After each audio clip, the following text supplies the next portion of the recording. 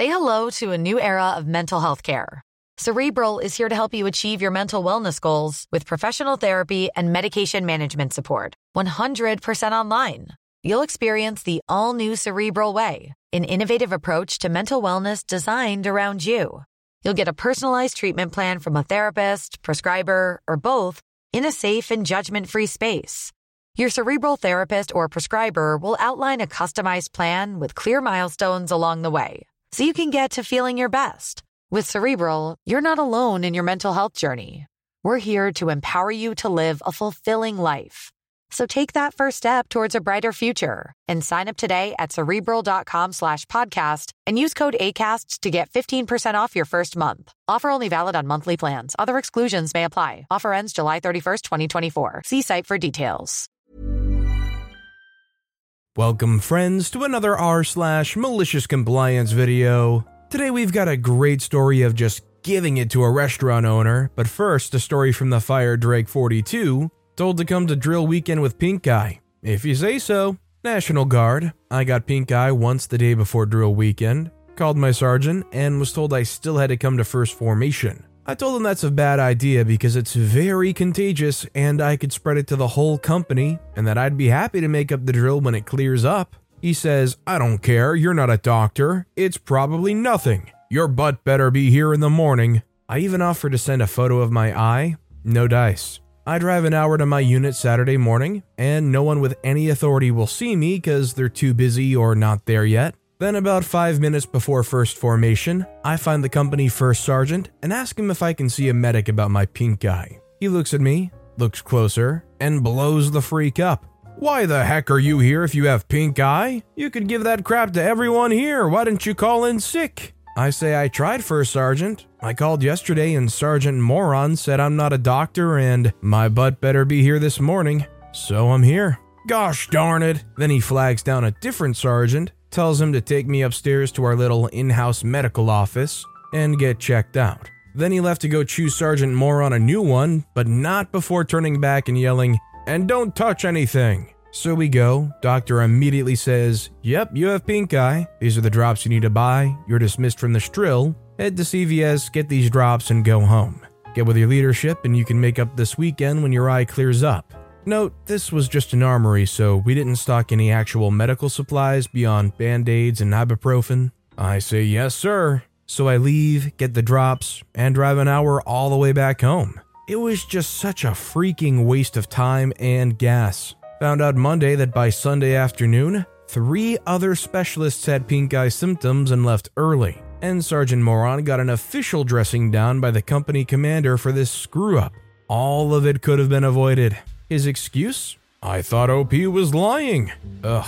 Never missed a drill in 6 years, but sure, I'm gonna start now. I did make up the drill weekend 2 weeks later, over a Tuesday and Wednesday, and Sergeant Moron wouldn't even look at me, let alone apologize. Just gave me a simple list of chores to work on and left me to it for 2 days. Shaking my head. Some people shouldn't be in a leadership position. It's either really questionable how people who just can't trust anybody else get into management positions, or it's really telling because apparently a lot of people must be just constant liars for them to just immediately assume that if you don't show up, you're probably lying. Do you guys think there were probably way too many people being untruthful about coming down with illnesses and not being able to show up to drill weekends? Or do you guys think, simply put, that this guy's just bad at management? Let me know what you guys think down in the comments. Our next story is from all the EVs. I told the other officers not to buy me a dance. To be fair, they didn't.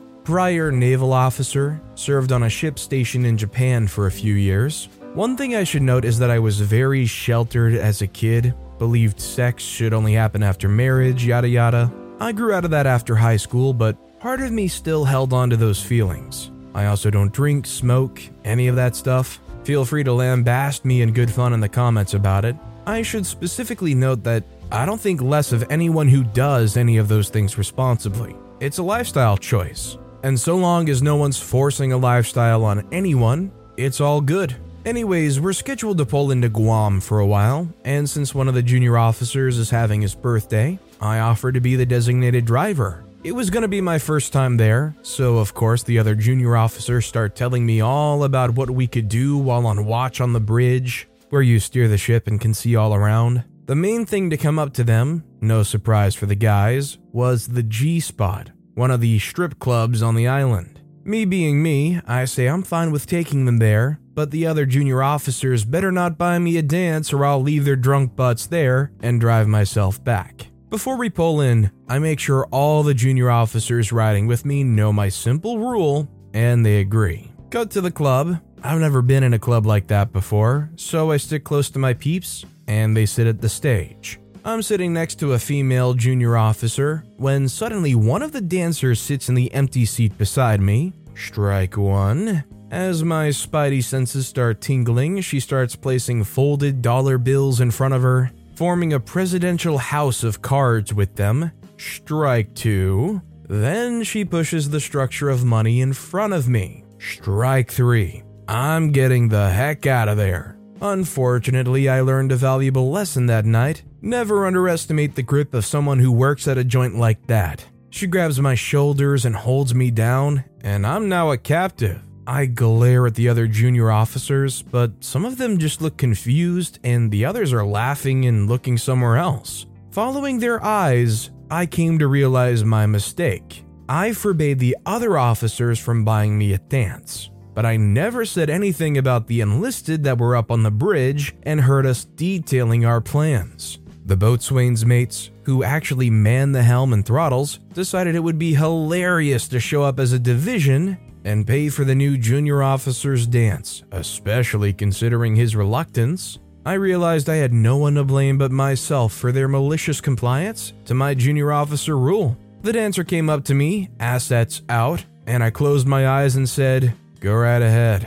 After a while of getting my face slapped from both sides and sandwiched, she finally stopped. I thanked her for her service, opened my eyes, turned to the boatswain's mates, and shared a few choice expletives. They were roaring with laughter. After I got it out of my system, there were no hard feelings on either side, but the next time I drove my shipmates to the club, I made sure not to sit at the stage. All I gotta say is thank you for your service is a pretty funny thing for OP to say in that situation. At least somebody got paid. By the way, if you're enjoying these stories, make sure to hit those like and subscribe buttons down below so you never miss any of my daily videos. Our next story is from Repins57. Do what you gotta do. This story takes place in Australia back in 2011. I'm American, but I was in Australia at the time on a working holiday visa. Considered a backpacker, the idea was I would work to supplement my travel expenses. Prior to this story, I spent several months working as a server at a restaurant in Sydney.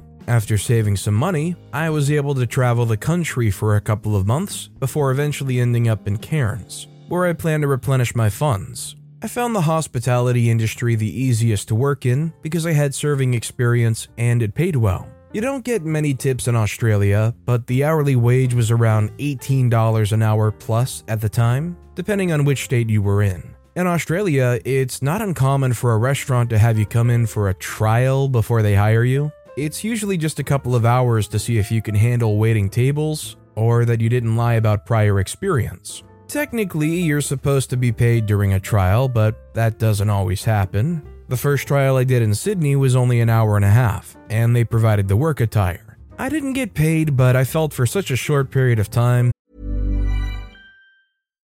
If you're looking for plump lips that last, you need to know about Juvederm lip fillers. With Juvederm Volbella XC and Juvederm Ultra XC, your lip look, whether it's subtle or bold, can last up to 1 full year with optimal treatment and no additional maintenance. Find a licensed specialist and see if it's right for you at Juvederm.com today. That's JUVEDERM.com. Add fullness to lips in adults over 21 with Juvederm Volbella XC or Juvederm Ultra XC. Do not use if you have severe allergies or a history of severe allergic reactions, or if if you're allergic to lidocaine or the proteins used in Juvederm. Tell your doctor if you have a history of scarring or taking medicines that decrease the body's immune response or that can prolong bleeding. Common side effects include injection site redness, swelling, pain, tenderness, firmness, lumps, bumps, bruising, discoloration, or itching. As with all fillers, there's a rare risk of unintentional injection into a blood vessel, which can cause vision abnormalities, blindness, stroke, temporary scabs, or scarring. For full, important safety information, visit Juvederm.com. It was no skin off my back. I did another trial in Sydney at a different restaurant and ended up getting paid for it on my first paycheck after they hired me. When I arrived in Cairns, I was down to my last $200. I needed to find a job immediately. I walked around with copies of my CV, resume, dropping them off at different restaurants. There was a nice little restaurant on the water where I spoke to the owner. We'll call her Susan. I made it explicitly clear that I was only looking for a serving job. Susan and I agreed that I would come in the following day at 6 p.m. for a trial. I needed to wear a solid white button-down shirt and black pants. Having lived out of a backpack for the past couple of months, I didn't have these, so I spent $60 on the required clothing just to attend the trial. Now, the restaurant was pretty small, maybe 12 tables total. When I arrived, it was just Susan and 2 female servers. She immediately tells me to grab an apron and man the bar. I told her that I thought this was a trial for the server position and that I had zero bartending experience. I couldn't even make a simple cocktail, let alone man the bar by myself. She was having none of it. Reluctantly, I agreed to try in hopes that, after seeing how bad I was, she would give me some tables. Needless to say, it was a disaster. Other than pouring beer and wine, I was useless. One of the female servers kept having to take time away from her tables to make the drinks. It turns out the server that was helping me had had several years of bartending experience, but Susan wouldn't let her bartend because it looks better to have a man behind the bar. Meanwhile, Susan herself never lifted a finger. She spent the whole night at one of the tables drinking wine with 2 of her friends. Around 9 p.m., Susan announces she's leaving. I ask her if that concludes the trial. She told me no, that I should stick around until close and we'd talk tomorrow. At this point, I knew the whole trial was BS. Her normal bartender had the night off, and she just needed somebody to fill in for the night. Even so, I ended up staying until 11 p.m. helping the 2 servers with the closing duties. I felt bad leaving them short-handed. It wasn't their fault after all. During that time, I learned what type of person Susan was. One of the servers told me Susan once took money out of the tip jar to pay a check that a table had skipped out on. I decided then that Susan wasn't getting any free labor out of me. I wasn't going to spend 5 hours of my time and $60 out of pocket on clothing to help her. The next day, Susan called and, surprise, I didn't get the job. I told her that's fine, just let me know how I go about getting paid for the trial. She says, "Oh, we don't pay for trials." I nicely told her that she was legally obligated to pay me for my time, and if she didn't, I would be forced to file a claim with the Fair Work Ombudsman. Her response was, "Do what you gotta do." So I did. I called the Fair Work Ombudsman, who confirmed that, yes, I was entitled to 5 hours compensation at the minimum wage of $18 an hour. I first had to write a letter to Susan asking for the money. If she still didn't comply after 30 days, I could file a claim. I wrote a very courteous letter requesting $90 and sent it to Susan via certified mail. Of course, I never heard back, so after 30 days I filed the claim. I ended up finding a great serving job at a hotel restaurant and soon forgot about the whole ordeal. Fast forward 6 months and I'm back in the US. I randomly get a call from an Australian number who happens to be the HR/accountant for Susan's restaurant. She asks me for some information in order to get me set up in their system as an employee so I can get paid. Within a couple of days, I had $134 transferred to my bank account. Not only did I get the $90, but I was paid some back-end things like the employer's superannuation contribution, similar to a 401k,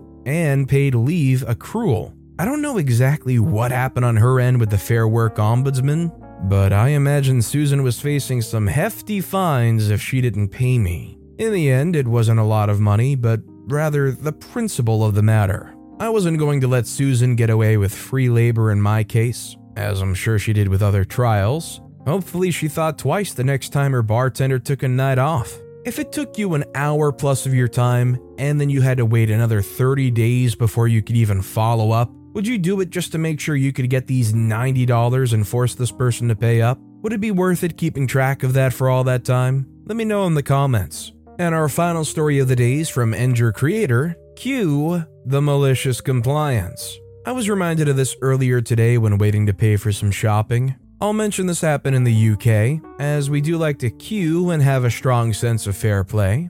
I was in a budget supermarket, well known for its insane checkout speeds. Those who shop there regularly know that when there's more than 2 people waiting at each till, another till will be opened. I had just arrived at the checkout area and noted the queue lengths, so I joined the back of the nearest queue with my basket. As expected, the tannoy announced a new till was opening, and I began to make my way there. I reached it at the same time as a chap from the opposite end of the store, who spotted I had far fewer items than he did and graciously beckoned me ahead. As I thanked him, a rather entitled woman precariously carrying lots of items came storming up behind us both, pushed past him, and physically elbowed me out of the way, slamming her items on the belt in front of me, barking that she was in a hurry. She glared at the cashier who had just arrived and still had to log on to the till, telling him to be quick. The cashier, the chap behind me, and I exchanged glances but decided not to make a fuss. Clearly the cashier wasn't moving fast enough for her, so she started fishing around in her purse to get her payment ready. Unfortunately, it was a case of too much haste, and she ended up with coins falling through her fingers and rolling around on the floor. This, she felt, was the cashier's fault for not pushing the items along fast enough, and wasted few words in telling him so, but what she didn't notice while doing so is that one of the pound coins rolled quite close to me. I saw it and the chap behind saw it, but neither of us felt the urge to mention it. In fact, I now had a decision to make. I didn't want to help her by telling her, but keeping the coin would be stealing. Then it occurred to me what to do. I moved my foot in front so the coin was now completely hidden from her sight. I waited a couple of minutes like this and watched her pay and put her purse away. The chap behind me caught my eye and frowned, but